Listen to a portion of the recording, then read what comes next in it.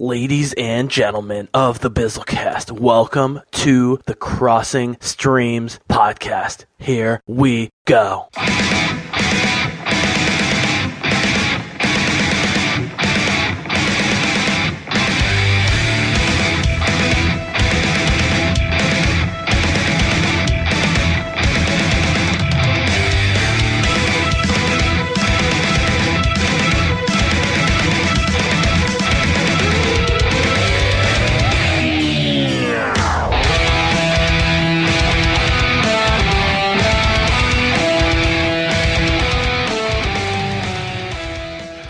Oi, oi, streamers. Welcome back to the Crossing Streams podcast presented by the Bizzlecast. I am, of course, the Bizzle, and with me, of course, is Matty G, a.k.a. Matt. Matt.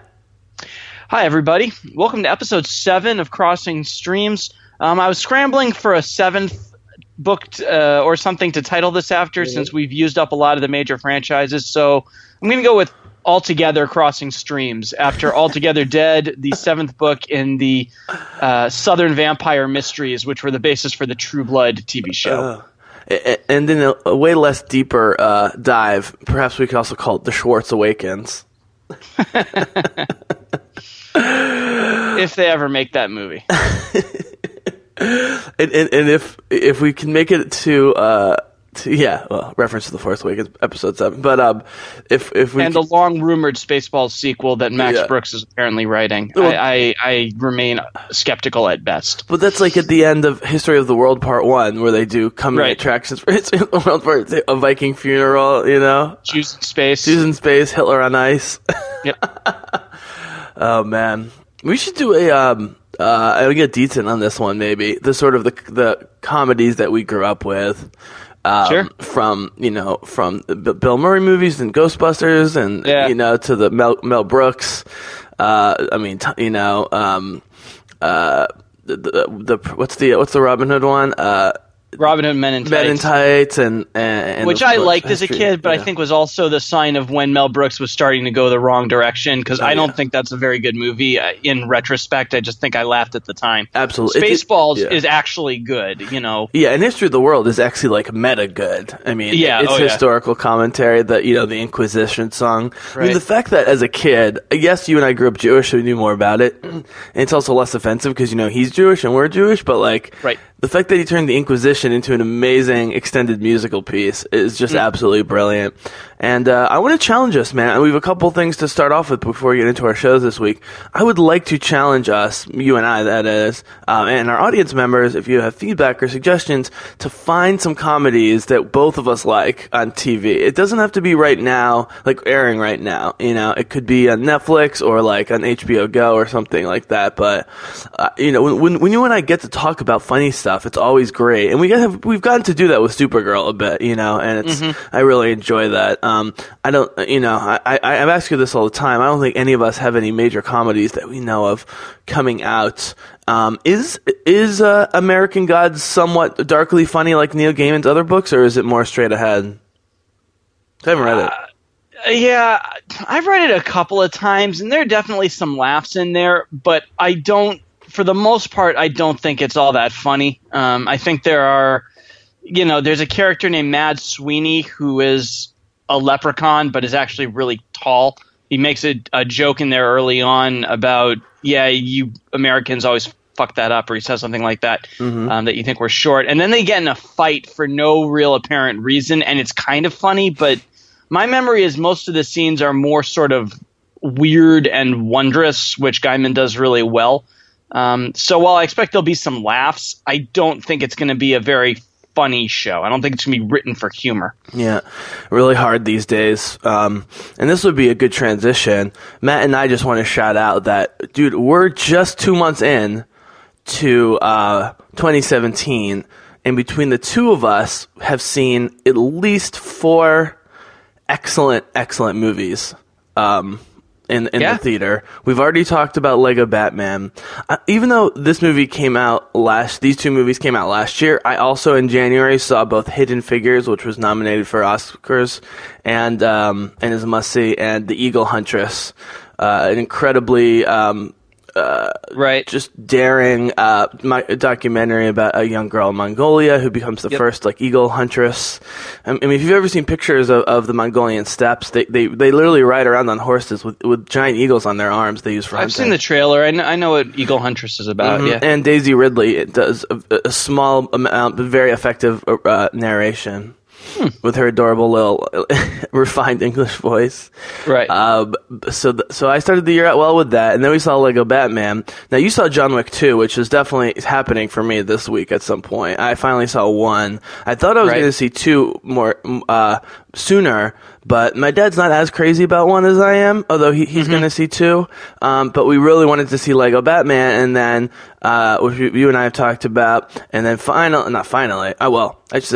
the release of Logan on Thursday night, which me and my dad absolutely loved. We were laughing, and this was the comedy connect. You think there's not possibly going to be anything funny about how dark and disturbing that scenario is, but with Hugh Jackman and Patrick Stewart and that little girl and Stephen Merchant and a couple other support characters, they get in some real dark humor that goes throughout the movie, keeps you with it. The type of humor that Mad Max didn't have, and that was part of why, I just couldn't relate to Mad Max at a certain point. Logan aesthetically is very influenced by the Mad Max movies, I think. But I'll have to see it and find out. But. Yeah, I don't know the timeline in terms of Old Man Logan, the comic, and the original Mad Max. Anyways, as I talked about in my mini review, people should check it online. My quickie, just a 14-minute non-spoiler review about Logan, and I don't spoil anything. I just talk about the characters and the overall awesomeness of it, how violent it is, but how it's not gratuitous because it really fits the Wolverine character and so forth. Matt's going to see that next week, so we don't have to do a long talk about that here. But I will say, Matt, and you know this, when we did our Deadpool podcast, I predicted that Rated R Wolverine was going to be great, And I'm not taking any credit, I just happened to be right, you know what I mean? Right. But I just felt like the final Wolverine movie, letting him be full-on Wolverine, and giving James Mangold, who did an okay but not amazing job with the Wolverine movie a couple of years ago, but if you research that movie, Mangold was not the problem. They wanted that to be rated R, and then they changed their minds, and originally, Chris Nolan or someone was supposed to direct it, and there was just a lot of developmental problems. There's a director's cut that's way better that no one's seen. The bad guy was terrible. The Japanese setting was actually quite good. And so now that they got to make their movie, which, Hugh Jackman specified if he was going to come back that it would be Old Man Logan, because by now he's read all the Wolverine comics, or at least knows about them. So it had to be this movie, and it had to be rated R and ultra violent, and they gave it to him, and goddamn it, after over a year of waiting for this, they nailed it. So I really look forward to you seeing it next week. And you just saw an amazing movie last night that everyone I know and respects, both in real life and online, has seen and absolutely loves. Right. I would also say, having not seen Logan, so I don't have a ton of opinions yet, but I think Logan and Mangold owe a huge debt to Deadpool. Oh, yes. For proving that a rated R movie X movie could work. Yep. And kind of maybe being the final argument they needed to convince the higher ups at Fox to let him do it. Yeah. And we talked about that in our Deadpool podcast. I have no idea where they go with the X movies after this, because I know they've already greenlit the next younger one, and this feels like, just from the outside, a good final story. It's Xavier and Wolverine kind of at the end of their stories, and since the X movies were pretty much just about them, it feels like if they've concluded everything, unless you're going to then undercut that story by having something that happens in the past change it again, I don't know why anybody would want to watch another young adventure with these people when you know what the final step is. Okay, so this takes place 30 plus years in the future. Right. So what's going to happen if it does well, and it looks like it's going to do really well, they're expecting an $80+ million opening. Right. And by the way, I agree that Deadpool should be credited. We did so in our Deadpool review. We said if Wolverine gets it done and does it well, Deadpool's going to get a lot of credit. And indeed, it should, and I mentioned that in my mini review. But I will say, Deadpool was also an experiment that couldn't have happened with Logan, because you can't make a Wolverine movie with Hugh Jackman on a $30 million budget. So that was very much them testing the rated R waters with a lower budget and more obscure character that if it bombed, they could just bury, in early February. And so, this actually probably won't be Deadpool domestically. It could reach it worldwide is possible. I think this proves also, man, let's put it this way. None of the great X-Men movies, other than First Class, lacked a lot of Hugh Jackman. I mean, right. X1, X2, even X3, which I hate and you mostly don't like, Hugh Jackman, X1, X2, undeniably amazing. I think I love Days of Future Past a little bit more than you, but we can both, I think, agree that was a great movie and wouldn't have been nearly as great without him being sort of the go-between between the two Charles Xaviers. It's just a perfect send-off to his franchise. But what I was going to say was, they're definitely doing more PG-13 X-Men movies, or they're going to try it. Now, they have, I think Drew Goddard is writing. Is it Drew Goddard or Simon Kinberg writing the next X-Men movie? I still have hope. It's not hope. I think there's some promise in the young X-Men. I don't think the young new X-Men in Apocalypse were the major problems with Apocalypse, personally. I think there's tons of other problems. But they've also set up this future scenario, which is set up to be X-Force. I mean, it's rated R in the future, violent, has characters, like Deadpool, Cable, X-23 that we either know of or we think are coming. They're all part of X-Force. I think they're going to try and run two parallel but simultaneous X universes, one in the PG-13 family, one in the R family. Sorry, I talked way too much about that, but go ahead. I'm just that excited. Yeah. I'm just that giddy about this movie. I hope you, even if you don't love it as much as me, I hope you just really, really like it. And Matt made a great point without even having seen it, just having read reviews and you being a very smart dude, contrasting this a very dark movie that feels deserved to some other more recent comic book movies that are dark but aren't really dark in the important ways and are undeserved. Yeah, I mean, my only larger point, and it did make me realize something that is kind of inherently problematic about the Marvel Cinematic Universe, to say nothing of the DCEU, is you can only tell a story that takes place at the end once you have effectively set up the beginning and the middle. Mm-hmm. And Wolverine is the only movie superhero character that I feel like they've put the work in to earn the right to make a movie like this. Yeah.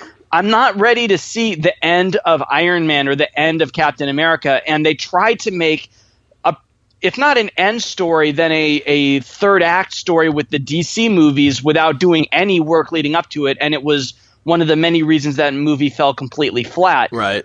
And what struck me about that is it feels weird that we're 15 movies into the Marvel Cinematic Universe, which is like 1.5 times the number of X movies we've had, and it still feels like it's the beginning or the end of the of the middle act.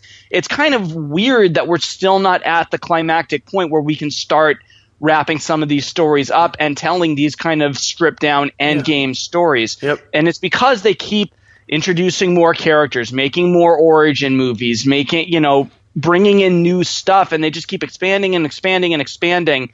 And it does make me a little nervous for Infinity War because I don't know how they can start to tie all this together. Mm-hmm. And I think eventually bringing it back down to manageable numbers would be a good idea. But they haven't, for all of the movies they've made, reached a point where they can do that with any character. And that's a little weird for how much money and how much time they've spent making and how much effort they put into making these films. I think depending on what happens in Infinity War, it's going to be impossible to get any real character meat. I mean, let's put it this way. If we didn't get a lot of character meat in Civil War, how are we going to get it in Infinity War, which has like 5 times as many characters? Right. And, we keep getting Chris Evans Captain America development in spite of how many characters they keep adding because of how well written that character is. And actually, I commented to my dad, dude. The first thing I said to my dad after Logan was what you said about the DCEU, that Wolverine was appropriately dark and violent as opposed to the current Superman portrayal, for example. But that, I think the Chris Evans version of Captain America is appropriately family PG-13. And I think if they give him just enough to do in the Infinity movies, if he has an appearance in Black Panther, which I really think is happening, I haven't read this anywhere, but I feel very strongly, based on the end of Civil War, we're going to see Cap and Bucky in Black Panther. And they had great chemistry together, those two, T'Challa and Steve. Right. And then you do what I've been hoping for with, I know you don't love Emily Van Camp, but you must at least like the idea of a Final Cat movie that he gets to actually do one last round of character development post Infinity War. It could even be semi Old Man Logan somehow slightly in the future, or just like a smaller story, like a smaller adventure on the side where it's him and Sam and Bucky and so forth. So I think Cap could get close to there, but yes, when you are in 9 movies in the same franchise, the same characters in 17 years, 7 of which you're essentially the lead of, or the co-lead, 3 of your own, and then a bunch of team-ups, and the fact that, the first and second X-Men movies, which are still 2 of the best superhero movies ever, you're basically the most memorable part, of one of the most memorable parts ever. I kind of group X1 and X2. I know X1 by itself is a little light and short, but if you look at X1 X2 as a single extended story, to me that works really, really well. In fact, I almost never watch one without I'll watch X2 sometimes without X1, but if I watch X1, I immediately watch X2. I will tease this, man. All I'm going to say is you're going to get some answers in this movie about Wolverine. That's all I'm saying. Okay. I mean, I think it's not just that they've put him in all these movies, but we've actually seen movies where they work on character development with him. The Wolverine was mediocre, was above average, I guess. It was like a 6.5, 7, I would say, yeah. Yeah, but at least there's sort of an emotional arc to him, and you actually see him dealing with, some of his own past and his own psychology. So we actually see the character change and grow over the movies where he actually gets to do something. I'm not counting the scene where he says, "Go fuck yourself," and that's his whole appearance in First Class. But across the movies that he's actually in, he does grow and change and arc and then start to descend. And then we reach Logan, that it puts him in a place where they can bring his story to the end. Honestly, I've rewatched X1 and X2 relatively recently and was underwhelmed by both. I think the only one X movies I'd really want to rewatch anymore is Deadpool or First Class. But that's interesting. I've kind of grown pretty soft on Bryan Singer. I'm not as big a fan of his style as I used to be. I want to turn to my movie to recommend, and then I want us to get into TV stuff. Yeah, I do too. I feel like I have to respond to that really quickly though, because just when we were making our top 5 a while back, you did have X2 in there. I did, and I think it was was my favorite at the time, and I rewatched it, and I was like, I'm not sure I like this that much anymore. It's a little clunky, it's a little not smooth. But I do think the scenes like Bobby and his family and the museum and stuff. That seems fantastic. Yeah, and then even in the museum scene in the beginning, I love, really captures what X-Men's all about.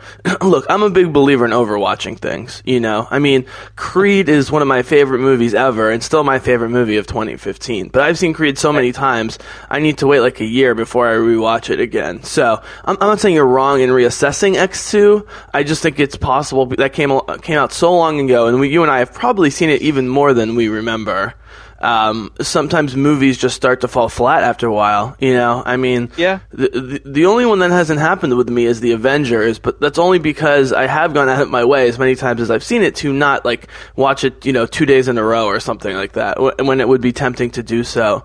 And even though X2 is flawed, and yes, Bryan Singer is clearly flawed, although remember, he wasn't responsible for X3, he was responsible for Apocalypse.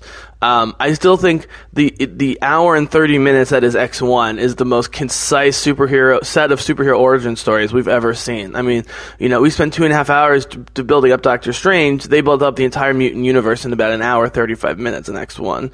And I do think X2 is very well crafted. That's fine. I know you're not a huge fan of the X-Men. I still think when X-Men hits on all cylinders, it's way better than the Avengers in any format. It just doesn't always hit on all cylinders. So we'll get your take on Logan next week. So yeah, tell us about, I was going to say Get Out. Yeah, so I really had a tough choice between Get Out and Logan. I ultimately went with Get Out because my hunch is it'll be in theaters a little less. It's already a week old. You made the right choice. I wanted to make sure I hit it because I think Logan's going to hang around for a month. And as much as I want to see it on a big-ish screen, if I don't see it on the biggest screen I can possibly find, I don't think the experience will be wrecked because of it. Well, and just for selfish reasons, you seeing Get Out is going to make me want to see it more, whereas I've already seen Logan, and I know you're going to see. Like, Logan, I knew you were going to see. So yeah. I always, that's the right instinct, I think, man. Go with the movie that you're not 100% chance sure you'll get another shot in the theater to see, and go to that one. Yeah, so go ahead. Yeah, so Get Out is written and directed by Jordan Peele of Key and Peele, the very, very, very funny, topical, interesting, brilliant, short-lived, unfortunately, Comedy Central TV show, sketch comedy show. Those guys are doing everything though. Since they've been in Fargo. They were in the first season of Fargo as a pair of kind of bumbling FBI detectives. They're really funny. Anyway, it's I guess you'd call it a horror movie. I mean, it certainly, I think, has a lot of elements of the horror genre, and I've listened to interviews, and I know that Jordan Peele is a huge horror fan and an aficionado of the genre. Like, he's seen tons and tons of movies, and when he watches horror, he analyzes. So he really knows that genre well. So he would call this a horror movie. I didn't find it super scary. I found it more, if anything, very funny in sort of an American Psycho kind of black comedy, pun kind of intended, sort of way. Yeah, Sarah Silverman said almost the exact what you just said. She loved it. She posted yesterday. And apparently Jordan Peele has said there are similarities to the horror and comedy genres in his mind, even if other people don't always make those connections. So I don't think laughing at some of these scenes is the wrong reaction to have. It's really, really good.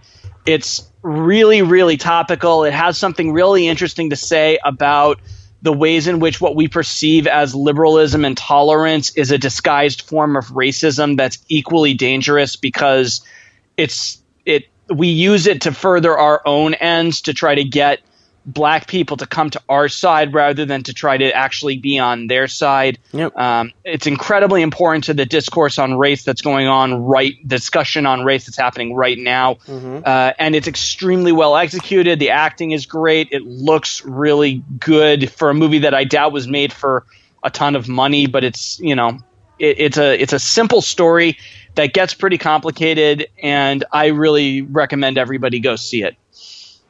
Yeah, I mean, my other recent podcast that just came out with my buddy Eric Herman, we talked about sort of liberalism and Islamophobia, and I argued a sort of modified version of what you're talking about, that that there is a liberal strain of hatred towards Muslims. It's not just a conservative thing, and because liberals can be equally self-righteous to conservatives, and even more so.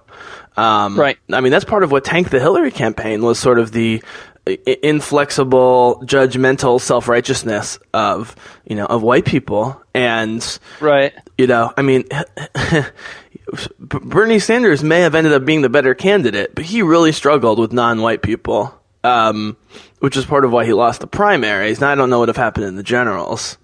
I don't super want to get into the politics of it, but I would say, look, all I'm going to say is a lot of people I respect and celebrities who are smart and I follow, a lot of whom are comedians, and I agree with you that people who like comedy tend to like horror and vice versa, and comedians for sure like horror.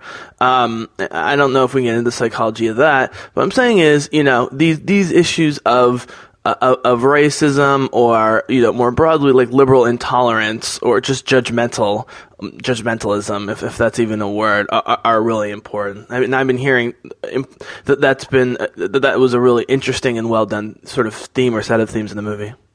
Right, and it's not even being judgmental. It's more sort of, now in this film, obviously the white characters that he meet are actually nefarious, and they have their own plan for him that I don't want to spoil, but I think there's a more broad point they're trying to make, that what we say and what we think isn't being judgmental, it's being obtuse, it's being naive, it's being delusional that what we're doing and how we're talking to black people and how we're talking to black communities, that we think this is okay. Like, one of the early lines I'll give you is, so it's about a black guy who's got a white girlfriend, and he goes to meet her parents for a weekend, and then some shit goes down. When he meets her dad and she warns him this is going to happen, he says, "I'd have voted for Obama for a third term if I'd have the chance, best president in my lifetime."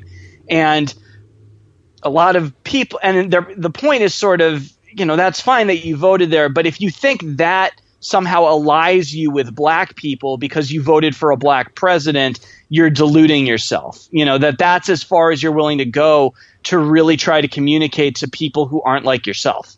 Yeah. Look, I don't want to get into this discussion with you. We don't have time, and we could talk about it forever, and I haven't seen it, so I'll have to wait to see it.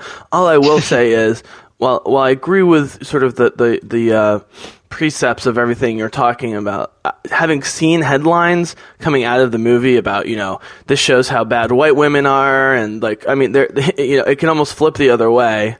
Some of the articles I've seen about the movie, not in terms of criticizing the movie, but in terms of actually, pushing some of the themes and ideas further. There was a recent article about how, we're deluding ourselves by thinking that, the increasing existence of interracial couples is somehow helping racism, for example. And, they point to John Legend and Chrissy Teigen, the famous interracial couple, and also to the new movie about true movie about Botswana's founding father and mother, right. Sir Seretse Khama and Ruth Khama. Yeah. And, criticize, even though that's a true story, and not only is it a true story, but actually Botswana is one of the most tolerant places on the planet towards non-white country, towards white people, because of that relationship and what it meant for the country. But they were using that in their argument of don't let this think that this is stopping racism. And I have to feel like there's got to be a middle ground here. It sounds like what you're describing in the movie is more of starting a discussion, right? Rather than, or do you think that it did take kind of hard perspectives or hard opinions on certain things?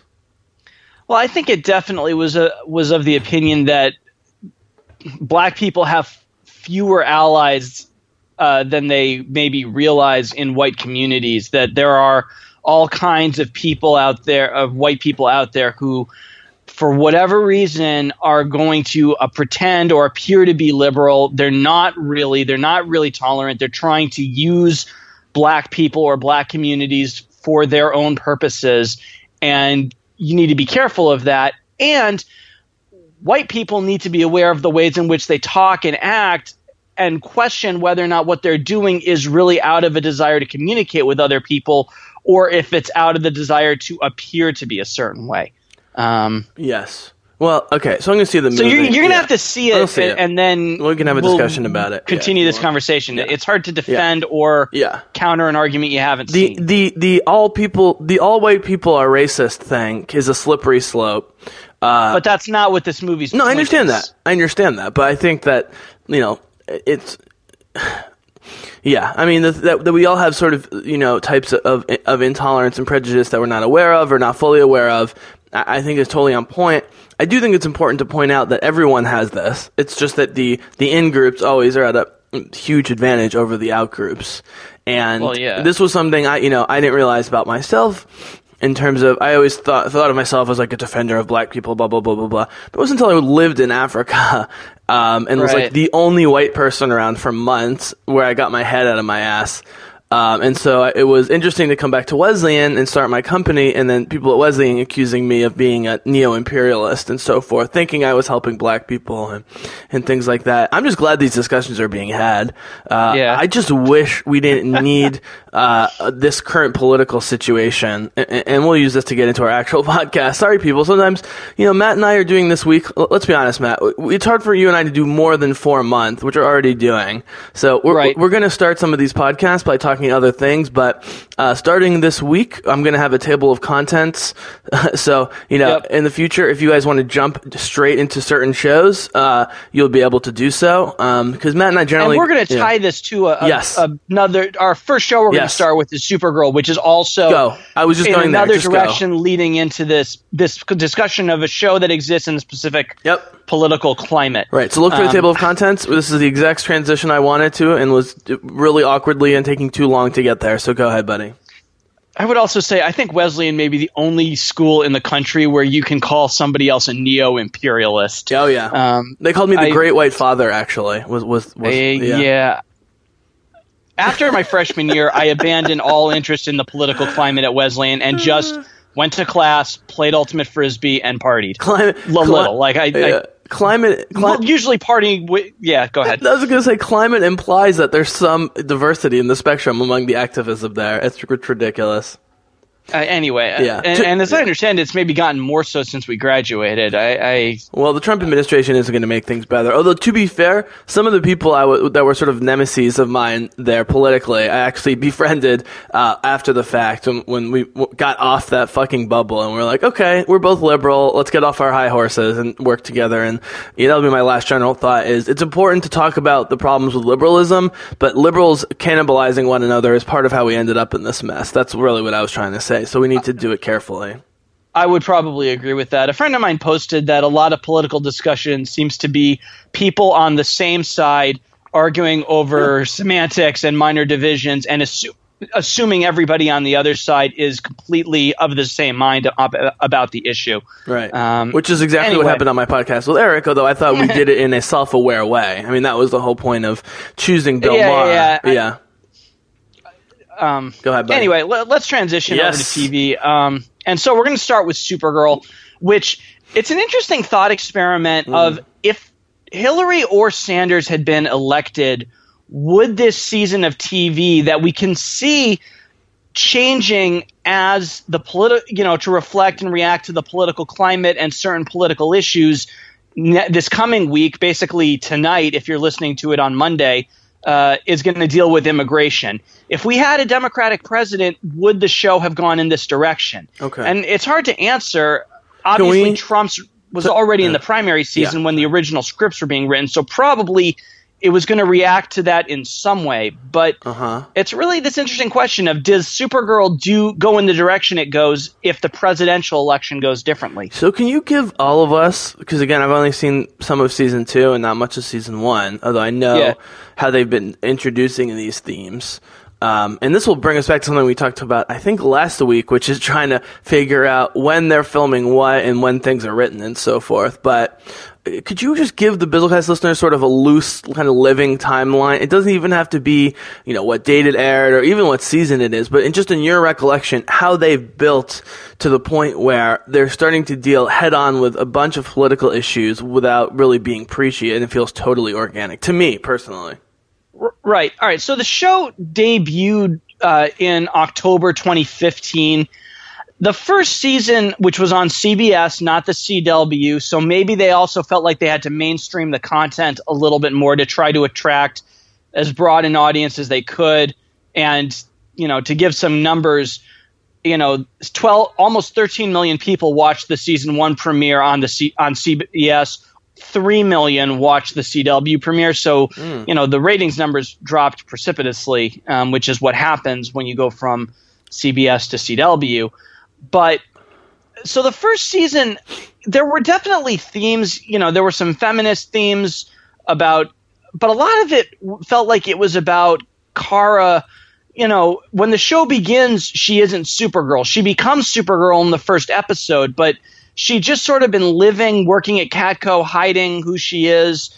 And then Alex is on a plane that goes down, which is how Superman reveals himself to the world, is saving a plane that has Lois Lane on it. That's usually the story. That's almost always the way by which Superman debuts. So that's the plane she saves in the opening bit? Is Alex is on that plane? Alex is on that plane. It's some kind of test plane.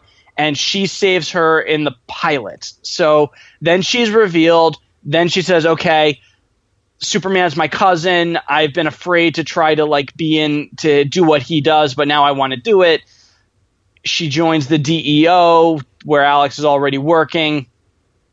And then the first season was also bogged down by her having feelings for James Olsen and not knowing how to express them. And I say bogged down because their chemistry just was never all that good. And I think that's the reason why Mehcad Brooks has been so minimal in season 2. They're clearly writing him out. Yeah, I continue to believe he's going to say goodbye. I don't think he's going to die. I hope not. But I think he's going to leave at the end of season 2. I unless he's willing to take a pay cut, I don't know why they'd keep him around or why he'd want to stick around for this little work. So the first season definitely had some themes of feminism, of empowerment, obviously, of what I've said before, that Supergirl is inherently feminist because it argues that everything Superman represents could just as easily be done by a woman. And so they're feminist. I totally missed it until this past episode in the beginning. Yeah, this was the first episode where I've ever heard them actually use the word feminist to describe her. Awesome. I liked it, but I did not love it. It's one of those moments where I thought the dialogue was too on the nose, which I've accused Supergirl of being from time to time. It's not a major complaint, but it's like, I don't think you need to say something is feminist if everybody knows it is already. So why they have to, like... No, that's not what I was referring to. I was referring to just the opening bit, like, right before or right when you see her with the president or whatever, they refer to her as like a, modern feminist superhero or something like that. Well, I think. In the newscast in the beginning of the episode, they say Supergirl, our own feminist hero or whatever. Like, yeah. Do you really need to call her that? Does anybody really not think so? I think so. I'm fine with it. It's not a dirty word or anything that we should be afraid to use, but it's one of those moments where I thought it was unnecessary. And I'm always more of a fan of showing something than saying it or telling it to you. I don't know, man. When you have Trump women on the right say that feminism is a danger to women in the country, saying this, I do think it's important to say it. I mean, maybe. Yeah, that's a perfectly fair counter argument. Yeah. For me, it was unnecessary because I never needed somebody to tell me that because I already knew she was a feminist hero. One of the 3 or 4 best, up there with JJ as Jessica Jones. Those are the 2 most feminist superheroes we've had so far in terms of agency, in terms of empowerment, in terms of... If someone would call Jessica Jones feminist to her face, she'd probably puke. Sure, probably, because she doesn't like causes and she just mostly wants to be for herself because mentally she's not in a place yet where she can start to think about what she represents to other people. Yep. That's all fine. But she does still beat a rapist to death, basically. I mean, she's extremely feminist, which is great. But sometimes I think Supergirl scripts are too on the nose. I think they're too obvious in what they're saying when it doesn't need to be said, and I think it's, just a little oversimplified, but that's all fine. But yeah, this season has been much more political. It is much more acknowledged the idea that there is a sort of a cultural war going on with women right now. Probably many people would argue there always has been, but it feels like a loud war going on right now. Yeah, it's gone from a Cold War back to a hot war, I think. Maybe that'd be fair. Although, again, I'm sure there are lots of women who would say it's always been a hot war. Yes. But I don't know. For people who were previously unaware of it, it probably feels like it's especially strong right now. Yep. I think the difference is for the last couple decades, it's been about increasing rights. For the most part, or preserving and increasing. Now it's about preventing these massive radical rollbacks, like giving doctors in Texas the ability to lie to their female patients about their babies and so their unborn babies, and forcing women to take ultrasounds immediately before having an abortion and stuff like that. Right, and it's interesting that the issues that Supergirl has dealt with, reproductive rights aren't one of them yet. Now, I'm not saying Supergirl will never do an issue about freedom of, being pro-choice or abortion or anything like that. They very well might. But for now, the battle they've decided to fight is the immigrant battle, is the aliens battle, which for a character who did come to Earth illegally is a completely appropriate and who was pretty much created, or at least Superman was created by the child of immigrants. In fact, almost all of the superheroes we have were created by Jews who either were European immigrants or were the children of European immigrants, probably legal immigrants, but I'd argue that's mostly semantics at this point. Yep. So that's the fight they've decided to have, is we're going to talk about how Supergirl would is an immigrant character and needs to be allied with immigrants who are afraid for their safety right now. And to be fair, I did research this. Both, obviously, the LGBT stuff, but the immigration stuff, too, was fully planned before the season. So this was in their minds, just with Donald Trump adds the candidate. In the primaries. Yes. I mean, once he announced his candidacy and said we have to build a wall, which he did promise in his first speech, the issue of immigration and immigrant status in America became part of the political discussion. And so even when they were writing their scripts last summer, all of that rhetoric had long since been established. So, yeah, I don't think even if Hillary had won, the conversation would have been all that different, especially because even if Hillary had won, the Democrats would have still lost a lot of ground in the House and the Senate. And so probably a Democratic president would have faced an obstructionist Congress, and all this same shit would still be coming to pass. So, this particular episode is actually not really about any of that stuff. It's very much feels just like a setup for next week's or tonight's episode if you're listening on Monday, which is going to deal with a plot to, as far as I can tell, deport or kill illegal aliens living in the United States, which is about as direct a take on a political issue and a political threat that's kind of hanging over our heads right now as I can think of. Supergirl continues to have some of the greatest cold opens of any network TV show. I mean, right. I was late last night. I was literally laughing out loud at the Mon-El gag. Yeah, we'll keep it secret. We don't need to talk about it. Yeah, we've been together now for about a couple weeks.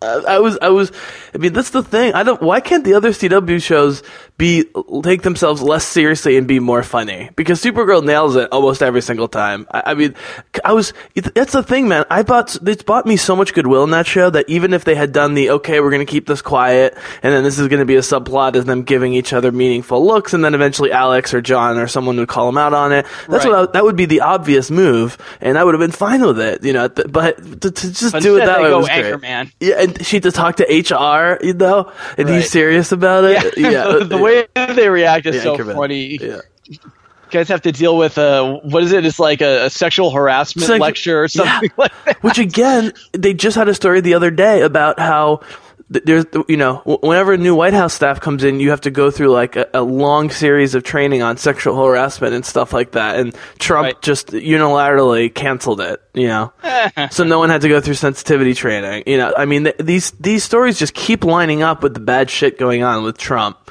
And dude, every time I post stuff about Supergirl or just bring it up, people who I would think would have no interest in it seem interested, or at least know what's going on with the show and appreciate what they're trying to do. I think they really are making a mark on the culture, and the fact that Supergirl is, I believe, they're trying to, which is more than I can say for any other superhero show. And the show is outperforming Arrow, which is barely outperforming Legends. Actually, Arrow might be fourth at this point in terms of ratings. Yeah. I mean, Legends has gotten a big bump because it's right next to The Flash, which I think outperformed Arrow last year. Yeah. I don't know what The Flash's ratings are exactly right now. We know all these shows are coming back next year. Yeah. Legends is also a lot better this year than it was. I've liked, just sort of the we're going to go all over the universe and not give a fuck attitude of the last few episodes. So as long as they keep doing that, I'm cool with it. Mm-hmm. And I figured out why Wentworth Miller as Captain Cold isn't back, because there's a new season of Prison Break coming out, and I think he and Dominic Purcell wanted to go back and do another season of that. Interesting. Very, very interesting. Okay, man. I know you have some quick other stuff to say about the CW. Did you want to do that now, or do you want to talk about that at the end? I think we should talk about that at the end. Okay. I mean, that's good because Supergirl really is just a setup episode. Jeremiah Danvers, played by Dean Cain, comes back. He's good, but he's good in the role, but clearly he's become a cyborg or he's a bad guy or something. And everybody is so happy to see him that they don't take Mon-El's questioning it seriously. It's fine. I don't think it was one of the strongest episodes, but it was also one of the least standalone episodes that they've had this season. So, hopefully there's just a payoff next week that makes just sort of getting through this filler episode worth it. Sure. Okay, man. We need to talk Legion because yes. I don't know how to say this, man. I feel like I'm breaking up with you. This is really I was really dreading this moment. Yeah, get to it. Just rip the Band-Aid off. They'll leave a scar, but I'll recover. And every time I look at it, I'll remember the pain you caused. Look, but I watched the whole episode, okay? Right. I haven't canceled the DVRing.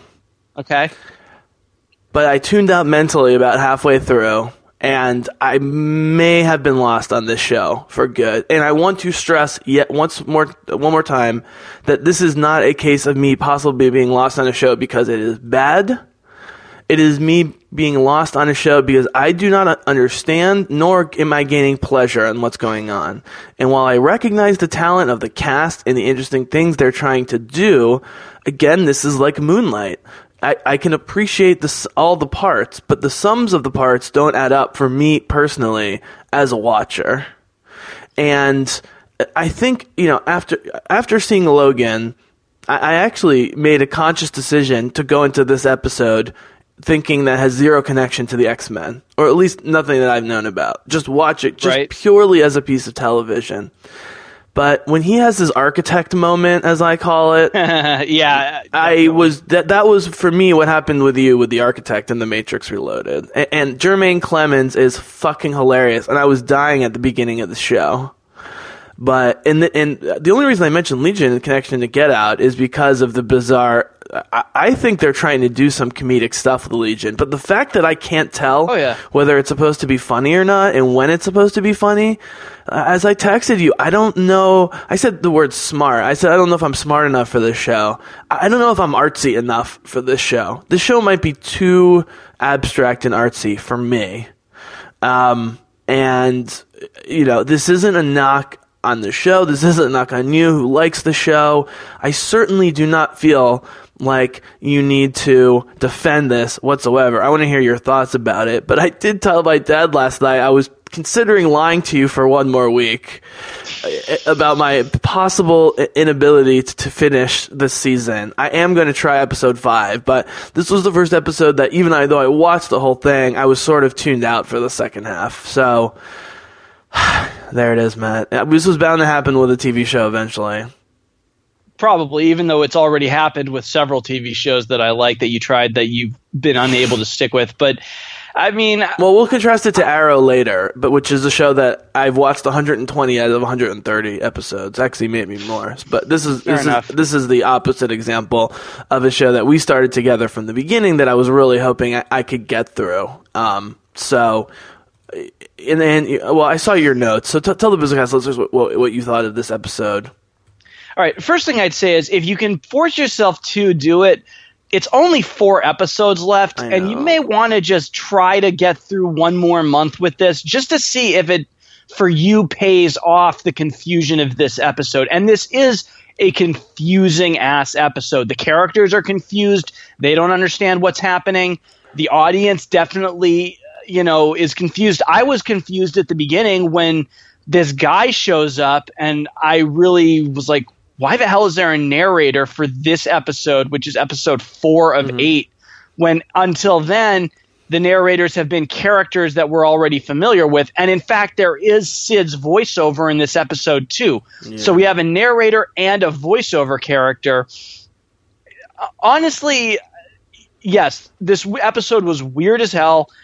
And that did make it a very different experience from last week, where it was, even in its kind of confusion, just this viscerally terrifying bit of television that I found quite enjoyable. Mm-hmm.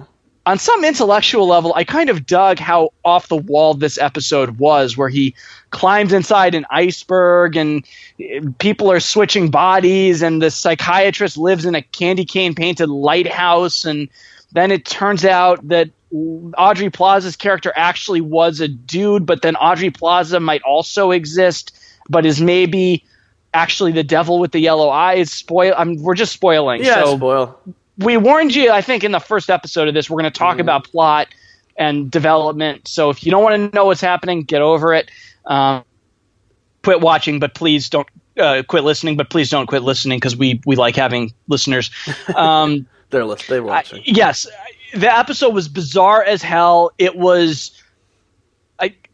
obtuse in the sense that it's hard to penetrate it, and get and kind of figure out what it's all about. The first half is more or less setting up the second half. So, yeah, I mean, I can't argue that it's not really confusing, and in that way, it's probably alienating. For me, I really liked it. It has the dark bizarreness of a Coen Brothers project, or Noah Hawley's take on a Coen Brothers project in Fargo, which I really liked. Well, I don't know, man. Let me just say, the surreality in the Coen Brothers works, right, are still based on a sort of gritty realism. Right, they're sort of just weird happenstances that happen in otherwise believable environments. I mean, the most trippy they go are the dude hallucinations in Big Lebowski. That's exactly what I was about to say. But those are like fun music videos where you totally get what all the symbolism means. You know what I mean? This is more like they're trying to be like Terry Gilliam, who is a movie maker that I absolutely love, for fans of Monty Python or Brazil or 1,000 other things that he's done, 12 Monkeys and so forth.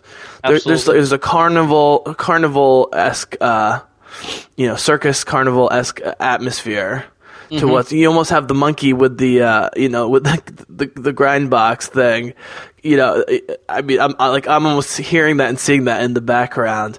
But for some reason, when Terry Gilliam does it, usually I get at some subconscious level the bizarre, illogical logic, if you will, of what's going on. That just hasn't hit me yet here. It doesn't mean it won't. But I just don't. That's the thing. The weird psychology stuff. I mean, you talk about how you don't really look for philosophy and stuff. You look for psychology. And so this for me is I'm the guy who would normally be, if this was philosophy instead of psychology, I would be the one guy who'd be into it, like in the Matrix sequels, and everyone else would think it was just not ununderstandable and not worth the attempt. Now, this is worth the attempt, and I think the way to keep me on this, man, is to give me, because you almost always watch these shows before I do during the week, is to, with Legion, if you could give me just like a quick description for the next few episodes before I watch, if you have time, even just like a few sentences, interpretation of what's happening. Like, you can even spoil the episode from a plot standpoint just so I can understand what's going on. The reason I would stop watching it is because if I'm not getting pleasure from the aesthetic experience and I just am not smart enough or abstract enough to understand what's going on, I don't know why I'm watching, because it just hurts my brain. I mean, I can do that, but I am more of the opinion that you should go into it without a ton of pre-knowledge and just experience it. You texted me while you were watching, and in some ways I think that's the wrong way to do something like this, because the only way you're going to have a chance at enjoying it or understanding it is to be present for it. And I know that watching TV presents all these opportunities to watch in a distracted manner, in a way that going to the movies doesn't, because you're in a dark room and you're not supposed to look at your cell phone and all of that. But the only chance you have with a show like this to get anything out of it is to watch it just watching it, is to not do anything else to distract yourself from it while it's happening. Now, I will say that, this is a really hard show to get into. And even I don't entirely know. I don't know where it's going, and I don't know what to make of every single image that I see towards some kind of resolution for this character, that as he figures his internal shit out, he's going to be able to function more externally. That whatever this war with the Directive 12 or whatever the hell the government group is called, the only way he's going to be capable of really fighting them is to understand himself. And so this premise of do the work that Sid proposes, I think in the 2 episodes ago now, there's a reason why he's working through all of this mental shit now, because the only way he can know the good guys from the bad guys is to be in a solid and to be in the right place within himself. And if this episode, as it reveals right at the end, it seems like Lenny, the Aubrey Plaza character that he talks to in his mind after she's in theory been killed, although now there's all these questions about who exactly was that got smashed up against a wall. If that is the devil with the yellow eyes, then that revelation, as weird and confusing as it is, does seem to be one step towards all the different shit in his brain coalescing into one identity. And I was right, by the way, that thing is some kind of defense mechanism. They say that in this episode, that every time we try to go in, this monster attacks and kicks us out, which is what I sort of predicted the devil with the yellow eyes was. Yeah, and there's some interesting line early on from Rachel Keller. She says he's hiding his real memories behind fake ones. Right. And then they're like, but they don't seem implanted from the outside, so it's like he's implanting his memories within his own brain. All of these things are very interesting. I just haven't connected to the characters. I mean, it's not, like, I just don't, I'm not tuned in each week the way I've started to get with The Expanse to see what happens to these characters. I don't really care because none of it feels real, and I'm not sure what's real. And so in the world of the unreal, then everything is real and nothing is real. And I don't really buy their romance. Again, not because they have bad chemistry necessarily. I just don't. It just never really set up for me properly, And like, do I buy Holden's and Naomi's romance in The Expanse? I don't know, but it's such a minor part of that show, at least so far. This is all hinged around these two sort of being, star-crossed lovers, and I just don't really buy it. I don't want to say too much about this show. I would be happy for you to talk about anything you want, because there's no straight up criticisms. I'm just having trouble, and this happens with me, man. You just don't get it. I just don't get it. It's just not hitting for me, and and so I don't want this to be a reason to stop talking about it this week or stop talking about a future week. But I'm just staring at the TV. Now, to me, this is a show. Actually, this goes against what I said earlier on in the series, but this is a show that I think would benefit from being shorter. But, I'm sure the people like you who really like the show are glad for the longer, full hour of TV content format. But, that's always my problem with shows that are slow and then they get even longer. It's like the slow Game of Thrones episodes feel even slower because it takes so long. They don't have that 42-minute, 45-minute cutoff. I don't know if that would truly change anything to me. So can I ask you some bigger questions about the show? Because that's what I'm more interested in. Absolutely. Okay, so I want to start hearing theories about where you think this is going in terms of the characters. Is Lenny truly dead? Is she alive? Is she a bad guy? Who are the real bad guys and good guys here? What are some just theories that you have? And this is a safe space, so you don't need to provide tons of evidence. It could just be things that you thought of or occurred to you as you're kind of watching. I'm curious to see where you think this is going, other than just more crazy imagery every week. Right. So I still don't know what the devil actually is. It clearly is its own thing. If the devil is Aubrey Plaza and sort of when people come in, it appears in its true form as that blobby gray monster thing. It's also clearly a manifestation of the darkest parts of David's powers, because when he gets angry watching what he thinks is Sid Barrett's character with a knife up against her throat, we know that it's Sid about to kill the eye guy, the bad guy. But he gets really angry and teleports him in, and as he gets angrier, his image is superimposed with the devil. So the devil is clearly some kind of dark manifestation of himself, kind of like Onslaught was with Professor X, which was sort of the personification of all of his darkest feelings and emotions and the darkest part of his powers. This was a comic that happened, I think, in 2000, something like that. But it's also clearly something that has its own ends, that wants to be free of this coma so it can use David for something, or maybe even become corporeal. I don't know. I don't know where it comes from, but clearly it can appear in its true form and it can appear as Aubrey Plaza, I think maybe to try to manipulate David into doing what it wants without scaring him. Because every time David sees the devil, he freaks the hell out. And so does everybody else who sees it too.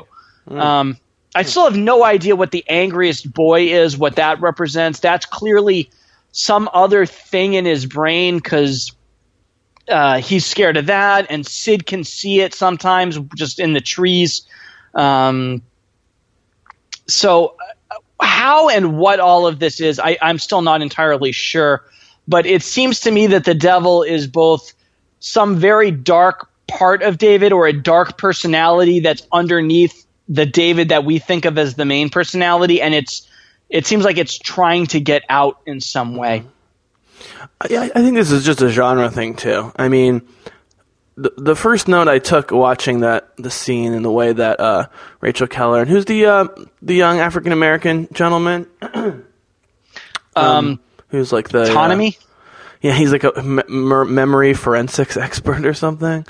Yeah, he is. I think he has an eidetic memory. He doesn't forget, but he's also objects too. Yeah, exactly. Objects. He's some kind of telepath or sense something. I don't know. So this is it's interesting that everyone's sort of telepathic. In X-Men there's plenty of telepaths, but there's only a couple powerful ones, and they delineate that pretty clearly. And that's part of why you need, Wolverine, Gambit, and Cyclops to counteract M. Frost, Charles, and Jean Grey, for example, in terms of building the team, in my opinion. But just those character types, archetypes, whatever, stereotypes. So this Legion feels like the three genres or types of production that it reminds me the most of is like kind of horror, like old school horror mixed with film noir. I mean, it's definitely film noir. I mean, this one was clearly a hard boiled film noir. Kind of. Narration, they're investigating something. And with the music and the sort of over the top dialogue. Right.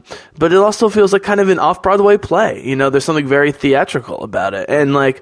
All three of those genres are genres I super appreciate, but none of them are like in the top five, of my personal genre. So I think that's part of what's going on, is that I'm not really into horror the way you are. I'm not, I don't know if... And I'm not even that into horror. I mean, I have friends who love that genre. I like it enough, but I will not go out of my way to see horror movies for the most part. Like, I skipped the good ones. I skipped It Follows, which horror fans told me is amazing. I skipped Babadook, which I heard was amazing, just because I don't like that genre. I saw Get Out because I saw Get Out, but but okay. But you're more open to it, I think, than I 100%. am. And it's just not really my thing. And so, I guess the other thing is, as decentralized as the experience is, it's a pretty centralized show in terms of the main cast. And so you don't get that little ensemble benefit of having side characters that you can get into if you're not relating to sort of the main storyline. So, I don't know, man. I mean, I wanted nothing more than to really like this show, and I'm certainly gonna keep giving each week an attempt. But maybe it's just the timing, my mood, and some shows it really depends on the time of day and the time of the week and your mood and so forth. What do you think would be? What do you think might happen next week, and what would you like to see happen next week? Might happen. I got no idea. Okay. I think. I watched the trailer for next week, and David says my whole life has been a lie, so it seems like there is some conclusion about some of this that we're starting to move towards, because I don't think they can still be doing therapy stuff in Episode 8. I think Episode 8 has got to be a mostly combat episode, which would be a nice bookend to the first episode, which had the most action of any episode of the first 4. Even with the car chase at the end of this episode. So if the first episode ends with a battle and the last episode ends with a battle, to me that feels like a good way to take the show. So these next couple of episodes are going to have to be the ones where he really starts to make inroads into figuring out what the hell is going wrong with him. This is also a case of if I knew the end game, like counterfactually, if I say this gets renewed for season 2 and at the end of this season in season 2, there's a jump in terms of plot and cohesiveness and coherence, it's possible that seeing a bit of an end goal would be easier for me to get through this part, because I just don't know. And they keep saying it's going to get weirder every week, and that's not a selling point for me, and I do feel like, again, this is a baseless accusation. I do feel like it's a little masturbatory in terms of how much weirdness can we stuff into this. And the line between things being hard to understand because it's intentional and that's artsy, and that just doing it because, doing it just to do it, to seem artsy, is a difficult line. I'm not saying it's the latter. It's probably the former that I'm just not picking up on. You have to admit, though, it shows like this, it's really hard to have any sort of objective analysis of. And so therefore it comes completely down to sort of the aesthetic personal experience, which is fine. No, I probably agree with that. I mean, your comparison of the scenes with Oliver as that character's name to the scenes with the architect, which I've said before are right on the line, or for me at least, they're over that line of being intelligent to being intentionally confusing and even self-congratulating or masturbatory, to use your word. And the look of those two scenes are almost identical, with the guy in white sitting at a table with stuff in the background. I thought Oliver was hilarious. I thought he was really funny when he Jermaine Clements is hilarious. Right. When he plays that really discordant jazz, I don't know who that artist is, but just... And he starts dancing, and he's like, do the girls still do free love and burn your bras? And David's like, no, bras are pretty much back. Oh, the show is fun, even as it's bizarre and very hard to access at times. I don't know. These guys, Noah Hawley had this really clear idea of what he wanted to do, and I'm kind of curious to see how far he'll take it and whether or not he can keep it and conclude it in an effective way, or if it's just going to utterly collapse on itself by the end, which the OA was a 10-part show on Netflix that set up all of this weird stuff and then completely fell in on itself in the last 2 or 3 episodes. So, I've seen this go both ways. Be really curious how to do it. In some ways, maybe what I like about this is weird and different. And what I really wanted from Doctor Strange was it to be weird and different. And it was weird at times, but very, very formulaic the whole rest of the time. Yeah. And this is nothing. It's certainly, you couldn't call it formulaic. You might not like it, but you can't tell me you've seen too much like this.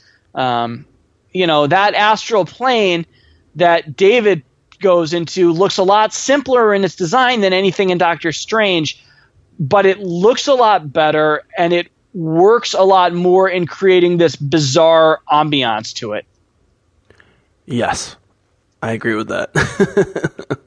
I agree with that. Yeah, it's true. I dislike Doctor Strange, and I'm not sure about Legion for the exact opposite reasons.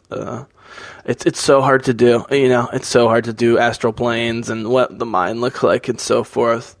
You have to admit, though, that it wouldn't kill them to have like 5% more structure to the show, right? I mean, just a little bit of at least teasing some places the show could go, because it can literally go anywhere. And that's, I guess, freeing in a way.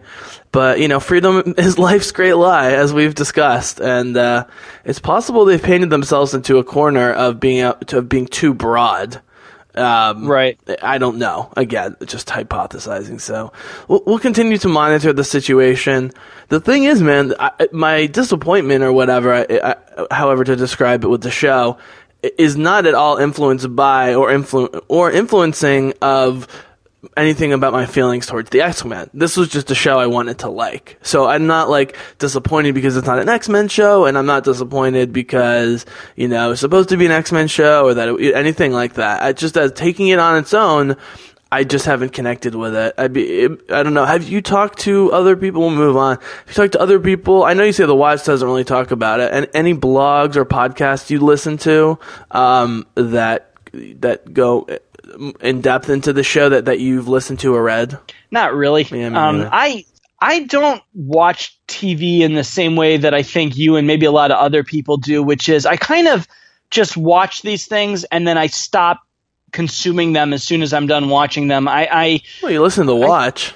I do listen to the watch, but that's it. I mean, there's people pointed this out with Westworld, that apparently if you go on Reddit, Westworld was solved. Like, they solved the actual climax episode 4 weeks in advance without any knowledge other than just talking constantly about what was going on, and basically they came up with the right solution. There's this for Game of Thrones. I think in a lot of ways the internet has made it much harder to actually just have an experience watching anything, because you are so bogged down with other opinions, with other information. I don't even – if I like an episode of The Expanse, I don't necessarily am going to go out and read all the thoughts from the writers or the directors or anything like that. I just kind of want to have my reaction and have that reaction be it. And then I want to process that, work through it, and be done with it, and then start moving on to the next thing moving forward. I think it's very easy to get bogged down in how much secondary information is available about any major TV show that it just – I don't know. It turns the experience into something. It just becomes all cognitive instead of at all visceral or emotional, and that for me is not as fun. That's fine. I just thought maybe this would be an exception because even you have no fucking clue what's going on, and maybe you like it that way. So that's totally fine. I think I read one story on The Ringer, Bill Simmons' new website. It was just like who is the most confused character on Legion right now? And so it was like a top 10 of which character seems to not get it. Well, he said the audience doesn't know what the hell's going on, and clearly the characters don't either. Yeah. So here's our list of who is the most confused, and then it's like in sequential order. And that was funny more than anything else. But like if the AV Club doesn't like this episode, I don't really care. You know, if CBR, I've kind of quit reading comic book resources. I didn't mean for reviews' sake. I didn't mean for opinion's sake. I just meant trying to figure what the fuck's going on. But that's fine. So, all right. Well, our next show is not one that needs a whole lot of interpretation, but continues to be fucking awesome. Dude, I was giddy watching The Expanse last night. Maybe because it was after Legion, where I just just dead and dry and just like needed something. But the action and the increasingly better character development and interaction among the Rocinante crew. I mean, this show literally keeps getting better every single episode. Yeah. And this had the best laugh out loud scene yet with the reveal that wasn't the reveal that Holden and Naomi are sleeping together and the two other guys having a bet on when it started. That whole sequence, I thought it was going to go one way. I thought, because Amos just kind of smolders and clearly kind of follows Natalie around, or follows Naomi. Excuse me. Why did I say Natalie? Follows Naomi around like a puppy, that he would be resentful. But then when it's finally revealed that they knew all along that Holden and Naomi were sleeping together, and then Kamal is like, okay, fine, you get your shot. And Amos gives him a wet willy instead. The whole scene is so funny. And then to put the perfect button on it, Holden he comes up to Amos afterwards and just is like, I'm glad you're not taking it the wrong way. He says, she's like a sister to me. I mean, don't get me wrong. I'd do her if she let me. And then there's a good 2-second pause before Holden goes, I'm glad we had this talk. Yeah. Holden, I think I figured out what kind of irks me about him is he has to be blunt, he kind of has a dumb face. Yeah. Like, he has this dumb face expression. And that's what I think about Blackthorn, and that's why I thought they look similar with their dumb, douchey faces a little bit, yeah. A little bit, yeah, I can see that. But there it really works of this kind of just ridiculousness. But yeah, I'm glad that they've kind of de-escalated Amos's character a little bit and let him have a little bit more emotional range than just being, raged out and a little cynical all the time. Yeah. I think, even though we do see that later, but yeah, I mean, you know who else was dumb but is lovable and really clever? Han Solo.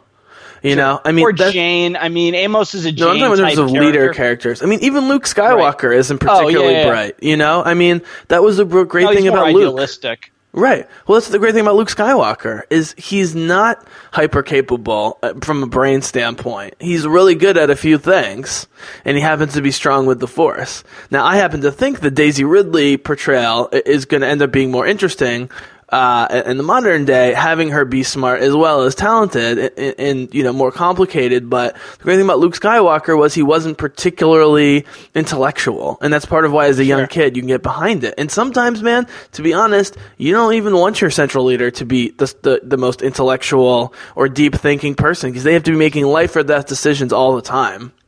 And part of why the Adama-Tai relationship on Battlestar works so well, and why he keeps Tai around is because Tai is just the right kind of stupid for when things go really, really, really bad. And you have to decide between two horrible decisions and make the correct horrible decisions. Sometimes guys like Tai, whose doppelganger, by the way, got killed on The Expanse last night. Right. But do you see what I'm saying? Like, it's sort of unrealistic. The Patrick Stewart model of ship leader is actually somewhat unrealistic. He's too good at too many things. Now that's a very Star Trek Federation type thing. And I think all the captains fall in the Star Trek captains fall into that. And that's why Kirk, I still think, is ultimately the best, both the original portrayal and the Chris Pine portrayal, because they're a little dense at times, but that's part of what makes them great leaders and great captains. And so, yeah, I think the writers either recognized or they've just been hiding for us that they're cool with him being a little dense, as long as he remains a good person and a good leader. I don't know if that made any sense. Basically, I'm agreeing with you that was cool to see and a great moment of character development for him. Because if you notice, Naomi was not surprised that they knew. No. Yeah. Because she's always... it's always felt like Naomi is part of the crew and he is the captain. And even if she has a slightly elevated state, it feels sometimes like she is the go-between for Holden and Alex and Amos. Which I'm fine with. Like, she's the second in command. She's Riker, and she's more personable than the captain, just like Riker was more personable than Picard. In my opinion, Picard was fine, but the kind of the down to earth, friends with everybody, immediately kind of likable. Yeah, that was Riker more so. Absolutely, Riker is the tie, more handsome in kind of a classical sense. Right. So, if she's Riker, she is the one who is between Alex and Amos, who are kind of at equal points with each other, even though Alex has more to do as the pilot, and Holden, who's making all the decisions. Yeah. I mean, what's cool about Riker and what's cool about Tai is that with the number 2 is that they're always gearing up for a fight, right? They're always itching for a fight. And so in the many Star Trek episodes and the handful of Battlestar episodes where the decision was primarily moral or ethical rather than military, the captain's usually right, or in Adama's case, the commander admiral's usually right. But when the shit does hit the fan in Star Trek occasionally, you're really glad. And often Picard actually hands off military stuff on the bridge to Riker when shit goes down. Yeah, sometimes he does, or he'll send Riker away on the send Riker away on the away team. In very dangerous situations, and Riker gets very upset, when he's not allowed to do that. So you kind of need that bulldog a little bit. I like how there's not a definitive second in command in terms of rank on the ship. Even Holden being the leader is sort of by consensus as opposed to any real rank at this point after everything they've been through. Well, what does bother me is that Cass Anvar gets billed ahead of Naomi's actress in the opening credits. In the opening credits on IMDb, it goes Stephen Strait, Cass Anvar, and then I'm blanking on her name. And then the guy who plays Amos. I don't understand. Men almost when there's a tiebreaker, men or people who are older always get the tiebreaker, and I'm cool with people who are older getting the tiebreaker. But the fact that men always seem to get the tiebreaker doesn't make sense. Now, maybe Cass Anvar has a longer, more illustrious career before now, and that's maybe why. is interesting. I actually have a much simpler possibility. So there's all kinds of rules about who can appear as what. So Stephen Strait, I would argue, is one of the stars. It was him and Miller. But because Thomas Jane was a name, I think sometimes like he's the and Thomas Jane at the end. But then after that, it could literally just be alphabetical order of Cass Anvar, Wes Chatham as Amos, and then Dominique Tipper as Naomi Nagata. I'd have to rewatch the credits to check on that. Yeah, because Shohreh Aghdashloo comes at the end because she is a much bigger name. Right, she actress. gets the and I believe Thomas Jane was either the first or second when he was still on the show. So it was like Stephen Strait, Thomas Jane, Cass Anvar, Dominique Tipper, Wes Chatham, I think was the order. All right, we'll have to watch it next time, and maybe they change it up from episode to episode. I don't really know. But anyways, the point is, the fact that she is sort of second in command, but not for any, insignia reason or whatever, just because she's the one that they all trust and relate to, I think is great.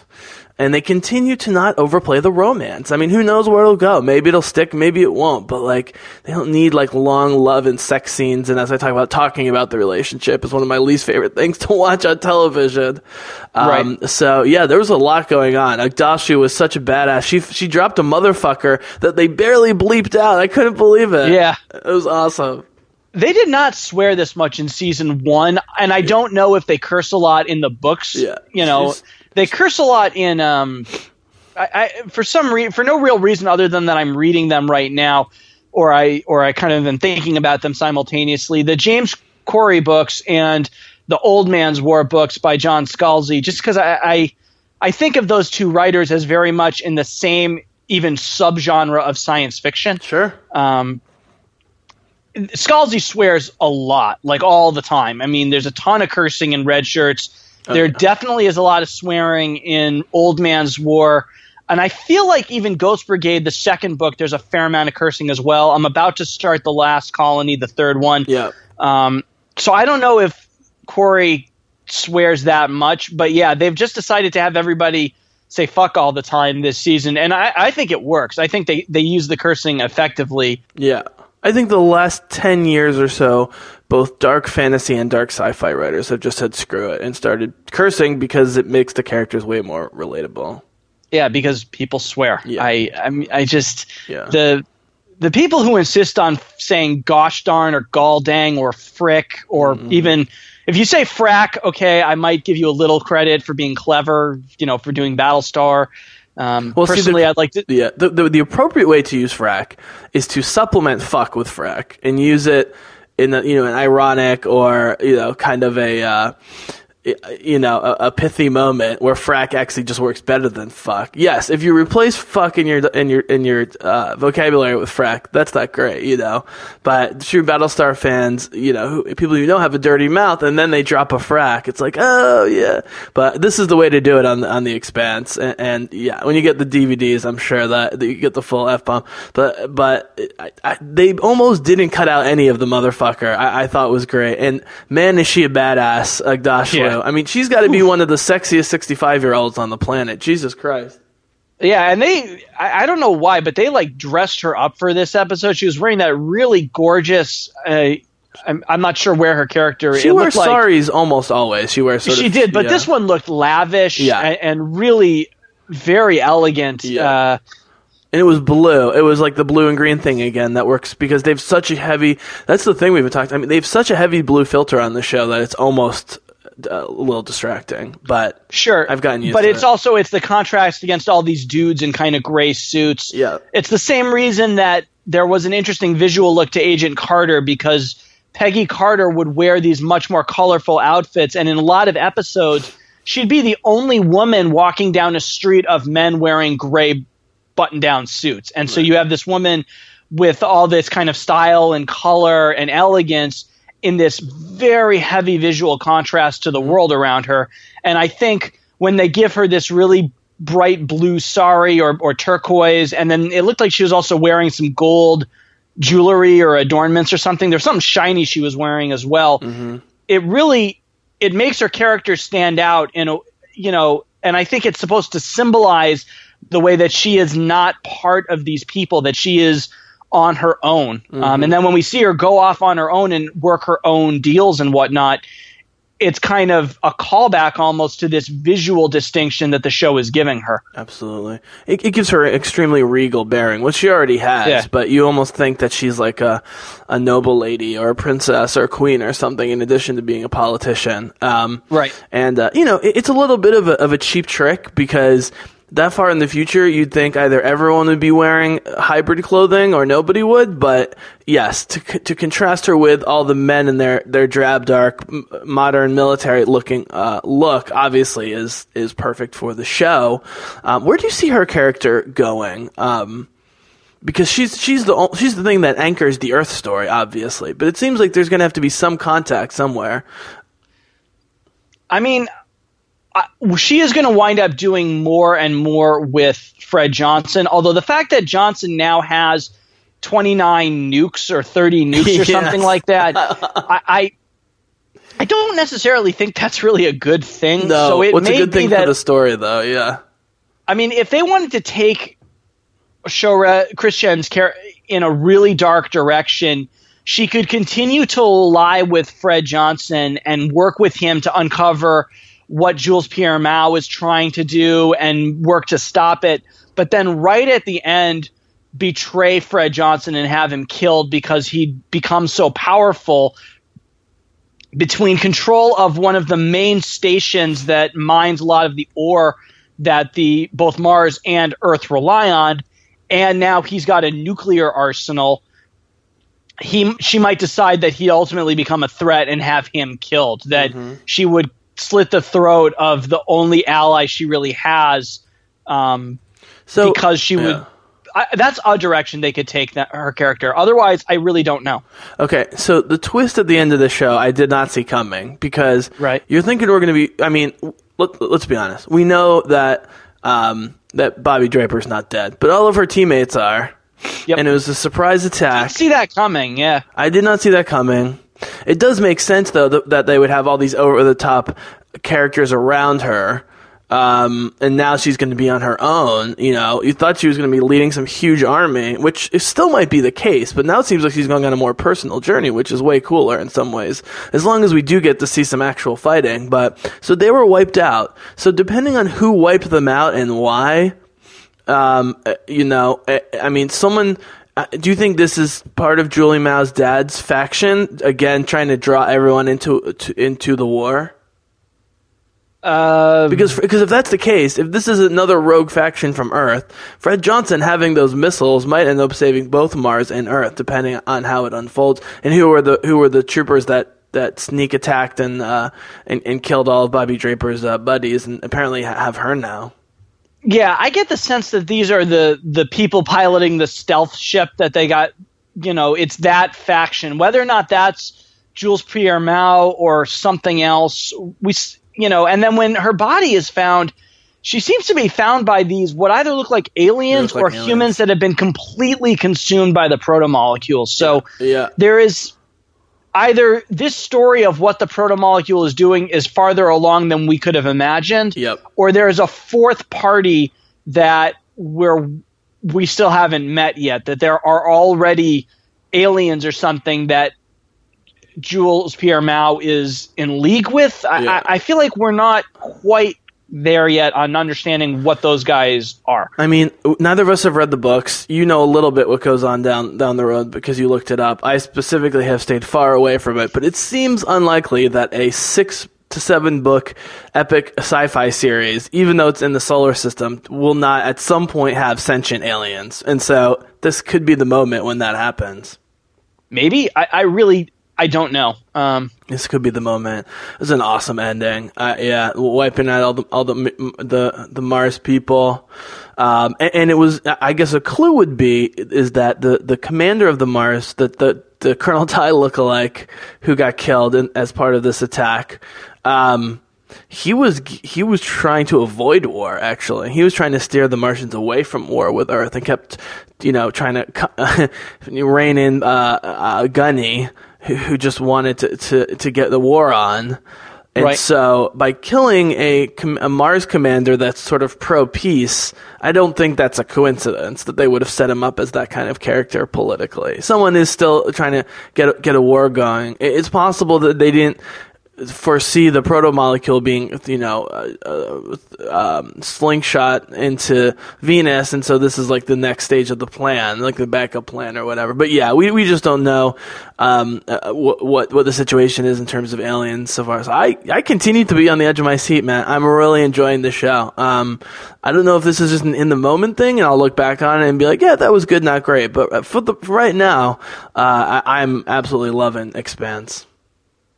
I think you'll look back on it and have enjoyed it. Who knows how long this show is going to last? Again, every sci-fi show seems to go off the air within about 4 seasons, except for the first Stargate show, which I only ever got through the first 2 episodes of before I kind of lost interest in it. So I know you like Stargate Universe. Yes. A lot of other people didn't like it. Whatever. They're idiots. Whatever. Anyway, I love the Stargate movie. It's really one of my favorite. It's so corny if you go back and watch it now. I've rewatched it recently, and kind of. Yeah. I don't know. I still really enjoy it. I think it's really fun. Kurt Russell looks like he's on horse tranquilizers the whole time. Yes, he does. But I think that just adds to Spader's give my regards to King Tut, asshole. Yeah. One of the greatest lines ever written in science fiction. Absolutely. I will rewatch that movie. Just for that, yeah. Just because it's fun. It's a fun whatever. I know. Anyway, so I think you should enjoy this while you can, because you don't know how much longer this is going to last. It would seem that it's bound to be renewed for at least next season, just because of the critical acclaim this season has had. But you don't even know that. So I'd enjoy it, and I think it is going to hold up as a decent piece of sci-fi TV, and best since Battlestar. I mean, there's nothing that's happened between now and then that's anywhere close. Yeah. I totally agree. I think the fact that it's become a critical darling among respected media outlets is going to help, because, as we've talked about, even losing money on the front end on a show like this can be very beneficial towards your channel when all your other shows are questionable. Or otherwise. Speaking of questionable, I tried to watch Humans, could not get into it. I don't know if I'm going to try again. So, all right, man. Well, let's close this thing up. So, what do you want to talk about to close up episode 7 of Crossing Streams? All right, we'll get to Arrow because we promised last week we would. You brought up Humans, so I do want to make one point about Humans. I have nothing to say that's going to convince you to want to see it. I'm not even sure that I like it all that much. When it hits, it's mild. It's interestingly enough to be worth the time commitment. When it doesn't, it's pretty forgettable. But something something the show did in its past episode is it presented a little bit of backstory for Carrie-Anne Moss, who is this genius programmer and computer engineer, an American who is hired to come out to London, where the show takes place, to try to figure out how the code that brings the robots to life works. So they give her character a backstory, and the backstory is that it turns out she had a daughter who was in some kind of accident and has been in a coma for what seems like years. And this character, this AI, artificial intelligence named V, that she's been designing, she dreams of waterfalls a lot, and then it's revealed that she's actually been dreaming of one specific waterfall, and then you see a picture of Carrie-Anne Moss in front of the waterfall that this AI character has been dreaming of.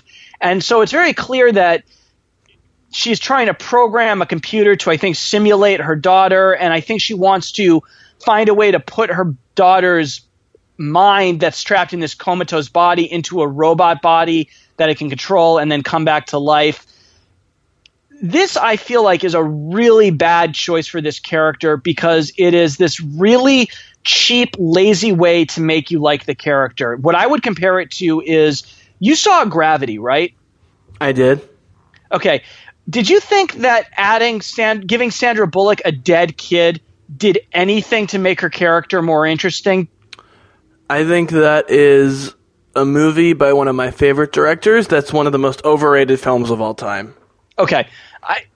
I enjoyed the rest of it for the most part, but that I feel like is a very cheap, very lazy way to buy empathy. And it doesn't work. It didn't even work. It didn't. Yeah. It doesn't add anything. No. And it's sexist for a couple of reasons. One, I'm sure there are male characters that have dead kids as motivation, but they're not nearly as common as you find women who pursue a career to get over the loss of a child. I will say this. Arrival handles this way better. Yeah.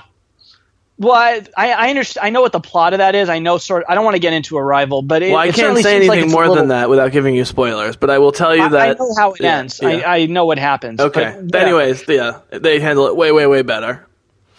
But in all three of those cases, well, not as much with Amy Adams, but still for the most part, you have characters that are inherently feminist because they work in the STEM fields in Sandra Bullock's character and Carrie-Anne Moss's character, right? Which statistically is a huge problem. There aren't enough women in the STEM fields yet: science, tech, engineering, math. Yep. And so taking a character that is inherently feminist and inherently empowering and basically suggesting that the only reason they're doing it is because they failed in the more traditional female role of being a mother and a childbearer undercuts the value the character represents in this really cheap, lazy way. And that's Arrival specifically flips that what you're describing on its head. Again, no spoilers. Okay, so then maybe I'd like kind of that approach to it. Yes. I have not seen the movie. That's why I said Netflix. I maybe give it a watch at some point. It's not high up on my list. No, it's not. It's fine. It actually sits with me better as time goes on. I might actually do a commentary with my dad on it because he loves it so much. But it's not just that they do the dead kid thing better in Arrival because it's just handled better, but because they completely upend the traditional narrative that you're describing. And I agree with you. I mean, the one actress that's been able to do this in a whole bunch of different movies is Jessica Chastain. I mean, from Zero Dark 30, where she's basically a forensic scientist, to The Martian, to Interstellar. For some reason, Jessica Chastain gets to be this awesome kick-ass scientist that doesn't need this, sobby backstory or whatever. Absolutely. Westworld, for all its problems, one of the things I did like about it is, in this almost satirical way, it suggests that it's almost making fun of the idea that all you have to do to make a character relatable is give them a tragic backstory, and that's all you need to do. That basically Sir Anthony Hopkins' character just walks around reprogramming the robots to have, he was involved in this awful shootout where his family was murdered. And he's kind of very cynically, but in that way almost satirically, saying that's all I need to do. Right. There's a lot more to his character and a lot more to the show. A lot of it I didn't like. Mm-hmm. But I did kind of like the way that the show was almost mocking this trend of lazily forcing these sad backstories onto characters and assuming that's enough to make them relatable. Can we talk about this really quickly? Yeah, sure. Because I think something that maybe should be fair game, and we've already kind of done this, is as we go through some shows and we stop talking about other shows or shows that are coming up. Like, for example, I really want to talk maybe next week about the expectations behind both the final Orphan Black season and sort of the part 1 of 2 final Game of Thrones seasons. Sure. And what that says about our culture, and some similarities and differences. That's fine. Although we're also going to have the Americans to talk about. Yeah, it doesn't have to be next week. Just some time leading up to those shows. But sure.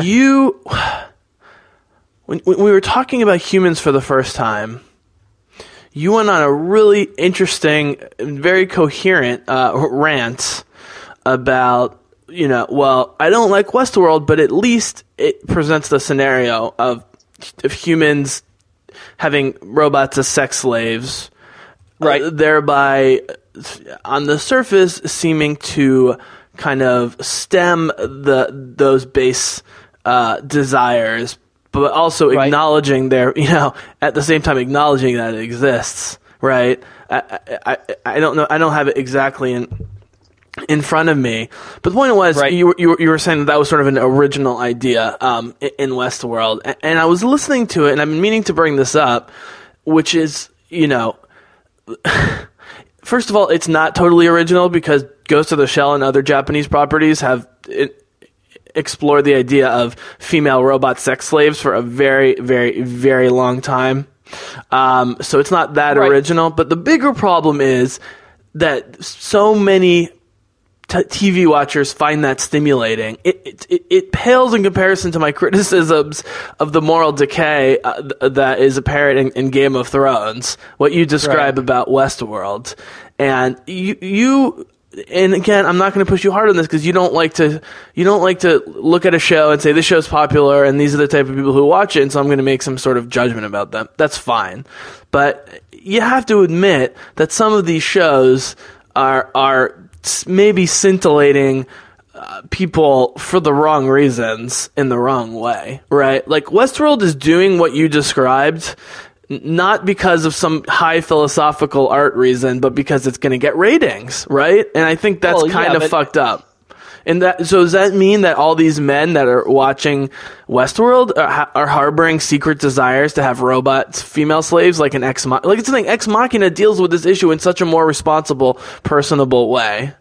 The fact that you do have a horrible bad guy in Ex Machina, Nathan, played by Oscar Isaac, and then you do have a nominal good guy in Caleb, played by Domhnall Gleeson, but he too is seeing her as a sort of sex slave that he's not aware of. Just to circle back to the beginning of our conversation, the ways that we think we can be helping other races or ethnic groups or genders and really be doing the opposite of that, right? And so I kind of feel like Ex Machina, I don't know if that was me or you. I don't know if that was Ex Machina.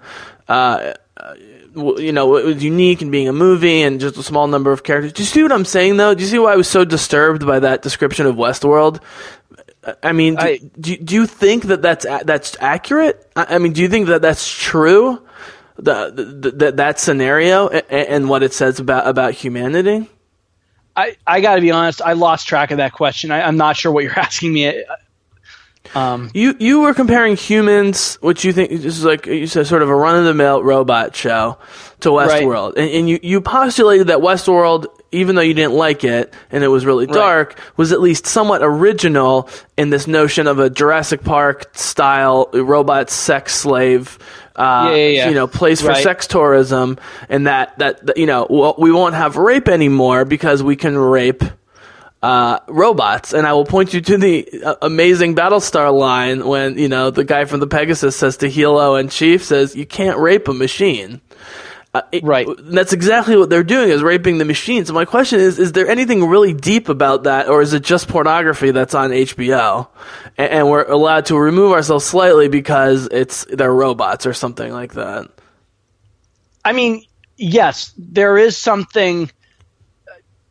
I don't know. Yes, HBO people do go to HBO because they feel like they can get some kind of television that they can't get from mainstream TV. Now, if that's because they want swearing, okay. If it's because they want boobs, okay. If it's because they want more graphic violence or sexual violence, I would argue that has always been part of the appeal of HBO and all of the premium channel shows. I mean, The Sopranos was different, not just because it was really good storytelling, but because it was violent and, profane and sexy in a way that a mainstream show couldn't be. Penny Dreadful, which I loved, has very graphic sex scenes. Vera Green gets naked a lot. And Eva Green, really, she generally likes to get naked, yeah. Yeah, she does. I mean, she's constantly getting naked. She's good at playing sexy characters. Yeah. Very graphic, a lot of blood and gore, fucking lot of blood and gore. Sure. So I don't know that necessarily I would accuse Westworld of being different or offering some kind of pleasure that's some kind of sign of dying of society's moral decay or whatever. But you say that in your comments if you listen back on that episode. And what I said... And I remember what I said is that it's different from other takes on robotics because it presents robotics as something we would pursue out of as an extension of our need for mastery, not as an extension of our need for scientific achievement, just to see if we could do it or to make our lives better, which is why we create AI and like so many other science things. And that if the robot apocalypse were to happen in Westworld, it would be because we would stop trying to curb our best desires. Right. I'm not willing to say that everybody who watches the show to watch robots get slaughtered and raped is watching it as some kind of outlet for urges they already have. I mean, I'm not willing to make that. That's the point of the show. You're right about that. I mean, if there's truth in the show and truth in what you're saying about the show, then that's exactly why they're watching it. Because they're only one step away of actually. I mean, the only way to be able to do this is to snap our fingers, create the Westworld theme park, and see what would happen. My guess is would happen exactly what's happening on the show. So I guess I'm making 2 points. One is life imitating art, and vice versa. And it's like, it's like, for example, people watch stuff in porn that they would never do in real life, right? That's right. Part of the reason for porn's existence is to watch things that you would never do in real life. Now, some people do. Who knows? But the point being, at the very end, I guess, is the thing that really caught me on repeat listening to that podcast. You do to say, it's sort of a backdoor robot apocalypse, and we're already lost by kind of trying to sublimate, I guess is the word, by trying to sublimate those urges instead of changing ourselves. Then it's sort of already lost. I got more out of that on repeat listenings of what you were talking about. Because at first it just seemed like you were saying, oh, this is such an original concept about, robots being sex slave. But you were talking about, that people have to sort of spin it forward. And, for example, killing the same thing, like killing robots isn't going to curb our need for killing. It could actually make it worse, right? Because then you start getting used to that concept. If you start raping robots that look like women, then it makes it a lot easier to start raping women. And I just haven't watched enough of the show to know if it's trying to make any sort of societal observations. Sorry, man. Sorry that it took so much time. It was just something I was re-listening to that particular one from a couple weeks ago, and I was like, huh. And I didn't really process it at the time, so it'll be interesting. Is that show coming back? Westworld? Yeah, like what, in the fall? Yeah, I have no doubt. I don't know when. I mean, I think it's gonna. If I was HBO, I would not show that show until Game of Thrones was done, because I think it airs. I think it airs in the same time slot of Sunday at 9 or Sunday at 10. So why would they put their two shows on simultaneously when they could have what they're going for, which is a sustained audience in the in-between time between Game of Thrones. So I think it'll be Thrones, then Westworld in the fall or the winter, and then Thrones again. And then I don't know how many seasons Westworld goes, but there's 2 seasons left of Game of Thrones, right? Or is there 3 still? No, there's 2. There's like 2 7-episode seasons left. People are upset about all of that. Yeah. So, all right, man, let's end on CW. You can talk Flash, Arrow, or both. I know you want to talk Arrow. So I just want to be clear to the Bizzlecast audience. I thought I was making this clear in previous podcasts, but I don't know if it was coming through. I have stopped watching Arrow. It's possible I might watch the rest of the season or start watching again at some point, but there is not a bone in my body, even way more than Legion, because I've already seen 120 episodes of Arrow. I've gotten everything I can out of these characters, and they presented nothing new in terms of the way it's written, the way it's shot, the way it's acted, the characters that are being introduced or taken away. They presented nothing new in this 6th season to think it could get anywhere close to season 3, which is, when it was at its height for me. It's been sort of a downward trend. I guess it's the 5th season now. It's on its downward trend. I don't know if they should have renewed it. I don't even know how they get through this season. So this isn't a comment about Matt or anything about the CW in general. It's just at the moment, other than Legends, which I never really watched, I've given the other 3 shows a lot of time, especially Arrow. But at the moment, Supergirl's the one I truly care about. That being said, we founded this podcast on the notion that Matt was always going to be watching more shows than me, because that's just who he is and who I am. It's hard for me to watch 2, 3, 4 shows a week, and he watches a lot of shows, and I really enjoy it. So, Bizzlecast listeners out there, sometimes I'm going to be discussing things that we've both seen together, and sometimes it's going to be Matt talking about shows, and you guys are listening because you're watching it. So, with that disclaimer, Matt, feel free to talk anything about Arrow or Flash, and you can go specific or meta, obviously, or both. Okay, so in your what you just said is that you don't feel like Arrow is offering anything new to me. And I actually, to me, yeah, you just said that, right? Yeah, no. I'm saying it's not offering anything to me. I don't want to say it's not offering anything to anybody. It's just not offering anything to me. But I think you're right on some level because, all right, spoiler for this past episode, we finally find out who Prometheus is. Prometheus has been the big bad of this season. Yep. And everybody's been wondering who he is because he always wears a mask and is voiced by Michael Dorn, but is obviously not really Michael Dorn. And it turns out it's Adrian Chase, the DA for Oliver Queen as mayor.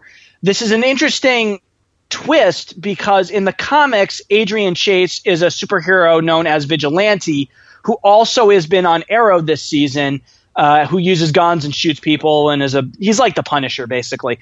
And so it's an interesting twist on audience expectations that Prometheus turns out to be Adrian Chase, and we don't know who the Vigilante is. I'm really racking my brains to figure out who it might be. The best I can come up with is there is a chief of police, a black guy who's gotten a fair amount of screen time this season. I unfortunately can't remember his name, and is very mad that the Oliver's government covered up the murder of a cop in a previous episode. I won't get into all the specifics. He then tries to shoot the mayor when that cover-up is revealed on a news broadcast by a journalist. So I get the sense that maybe he's going to turn out to be Vigilante, whatever. The problem with Prometheus is he is a bad copy of two villains we've already seen. He is Malcolm Merlyn because he is a dark mask-wearing archer guy, and he is Deathstroke because he has a personal vendetta against Oliver Queen. In theory, Oliver killed his dad in season 1 off screen, or back when Oliver was in his killing businessmen stage of his career. But even that might turn out to not be the case. But he clearly hates Oliver for personal reasons and wants to destroy him, which is pretty much what season 2 and Deathstroke is all about.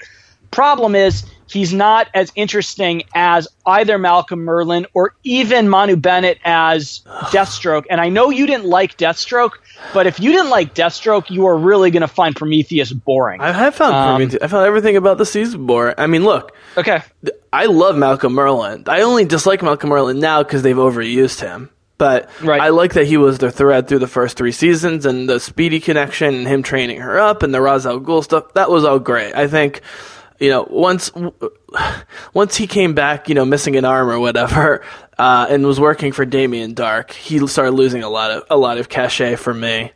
Right. And if they're already stealing so many characters from Batman and other DC properties, why do they keep finding black archers over and over again? It makes no sense.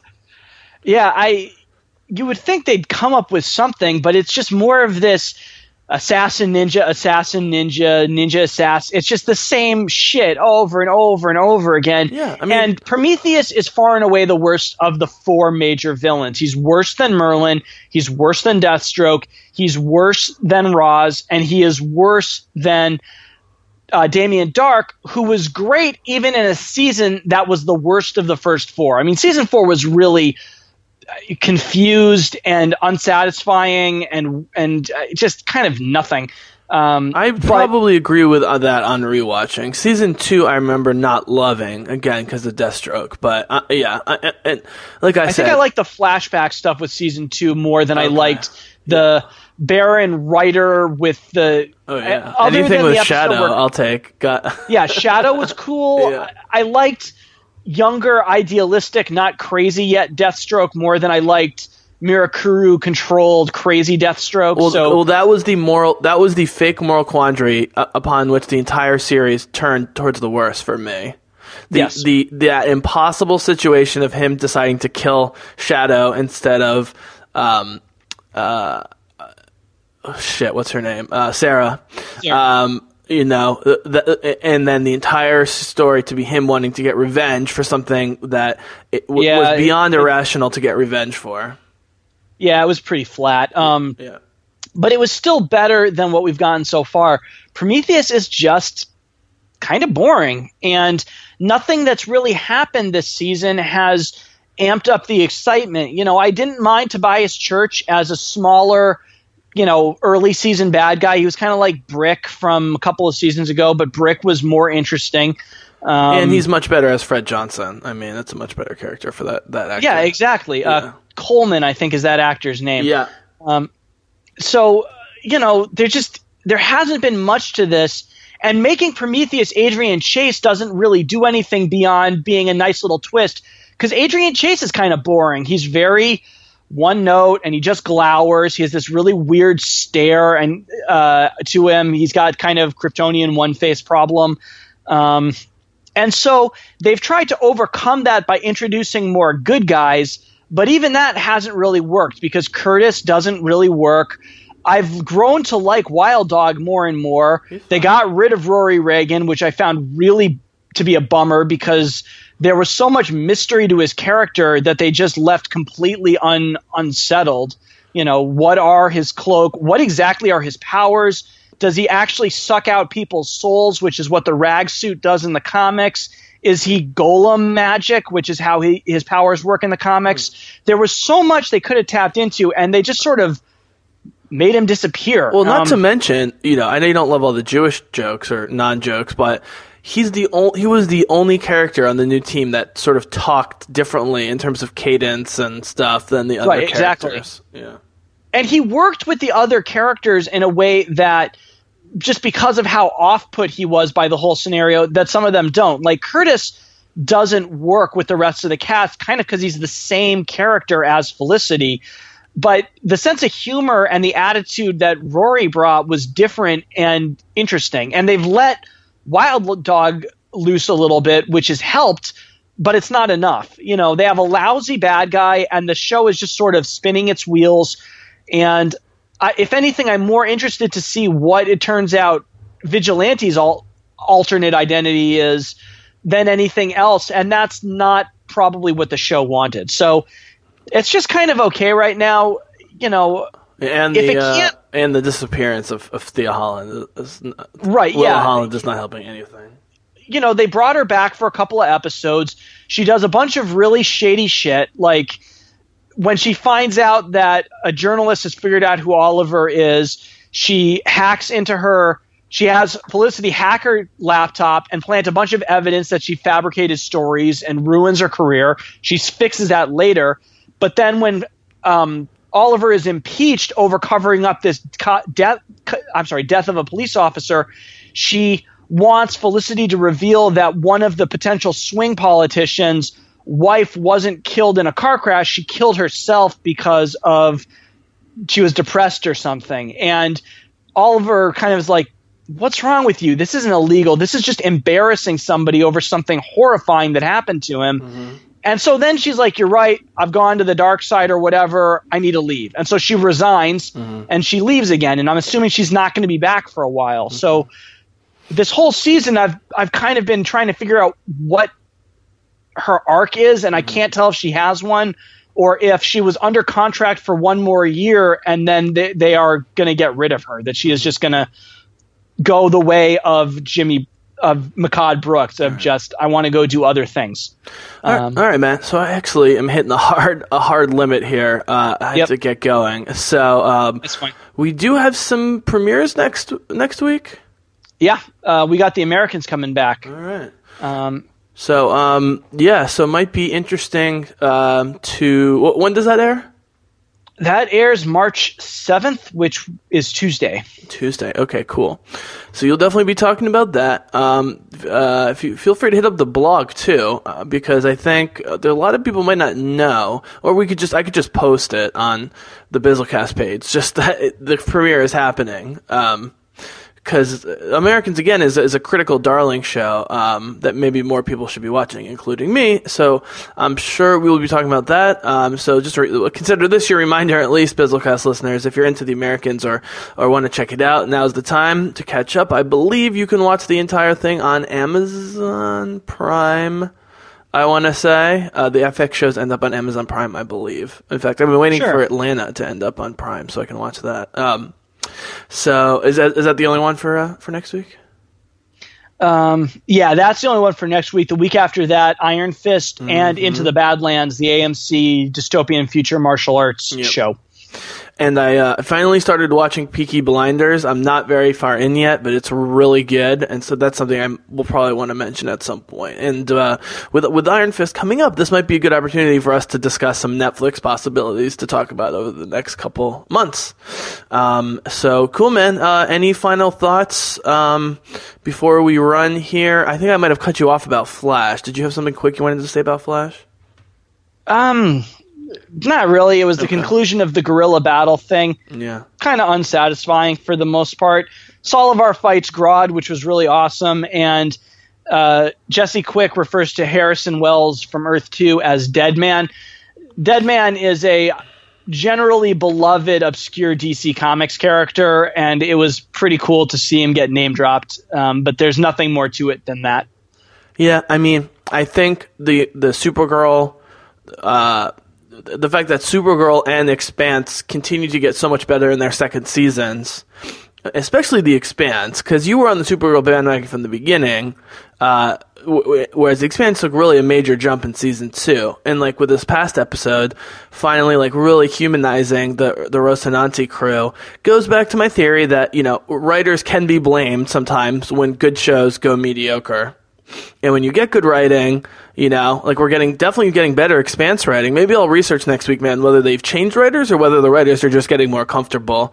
Because there's no doubt that our main crew in Expanse is getting much better written for than they had been. That might also just be having to do with the books. I have to think, I mean, look, let's put it this way. Arrow has more of an excuse after 5 seasons than Flash after 3 for heading on a downward trend. I don't know what's going on with Flash. It's the most watched of the shows. It's the one that I always hear, you know, other people's lips. People love that show. So I can't understand with a pretty good cast, a great concept, and a big following, why, and with these really cool, bizarre, you know, very comic booky villains, why they can't keep stepping up the writing there. And maybe this will be our last thought, and your last thought, and our last thought. Any theories as to why the writing seems to be stagnating a little bit in Flash, or am I reading this wrong? Nah, I don't know. I think the Flash has expanded too much too quickly, and I'm worried about that because I think it's going to continue to do so over the next couple of seasons as well, that they have gotten so enamored with the own subsection of the DC universe that is the Flash family, all the speedsters and the multiverse and all the rogues. Right. They've just gone so hard on it that they've lost track of some of the narrative cohesion that any TV show needs. Mm-hmm. And if they're going to do Crisis on Infinite Earths in the next couple of years, it's just going to get more crazy and out there. I was throwing my arms to the sides as if to suggest a large expanding universe. So I think it's maybe the Krispy Kreme problem of just they too much too quickly and not enough forethought into how to sustain it. And so then we might be seeing a contraction pretty soon. All right. Well, thanks as always, Matt. Thanks as always, listeners. Definitely check out both Logan and Get Out. I'm hoping to see Get Out in the theater. It's definitely something I would see after it leaves the theater. You'll probably see Logan, so maybe we'll discuss that at some point if you like it. But I can't be too sad about a couple of these TV shows being a little lackluster at the moment because there's so many good movies coming out. So yep. I'm trying to look at the bright side here. Yeah, man. I'm going to try and stick with Legion. I'm definitely going to be watching the episodes. I just don't know what I'm getting out of them at this point. So maybe next week will be different. We'll have to see. So thanks again. Thanks, Middleclass listeners. We welcome your feedback as always. Hit us up on Facebook or Twitter, and we are out.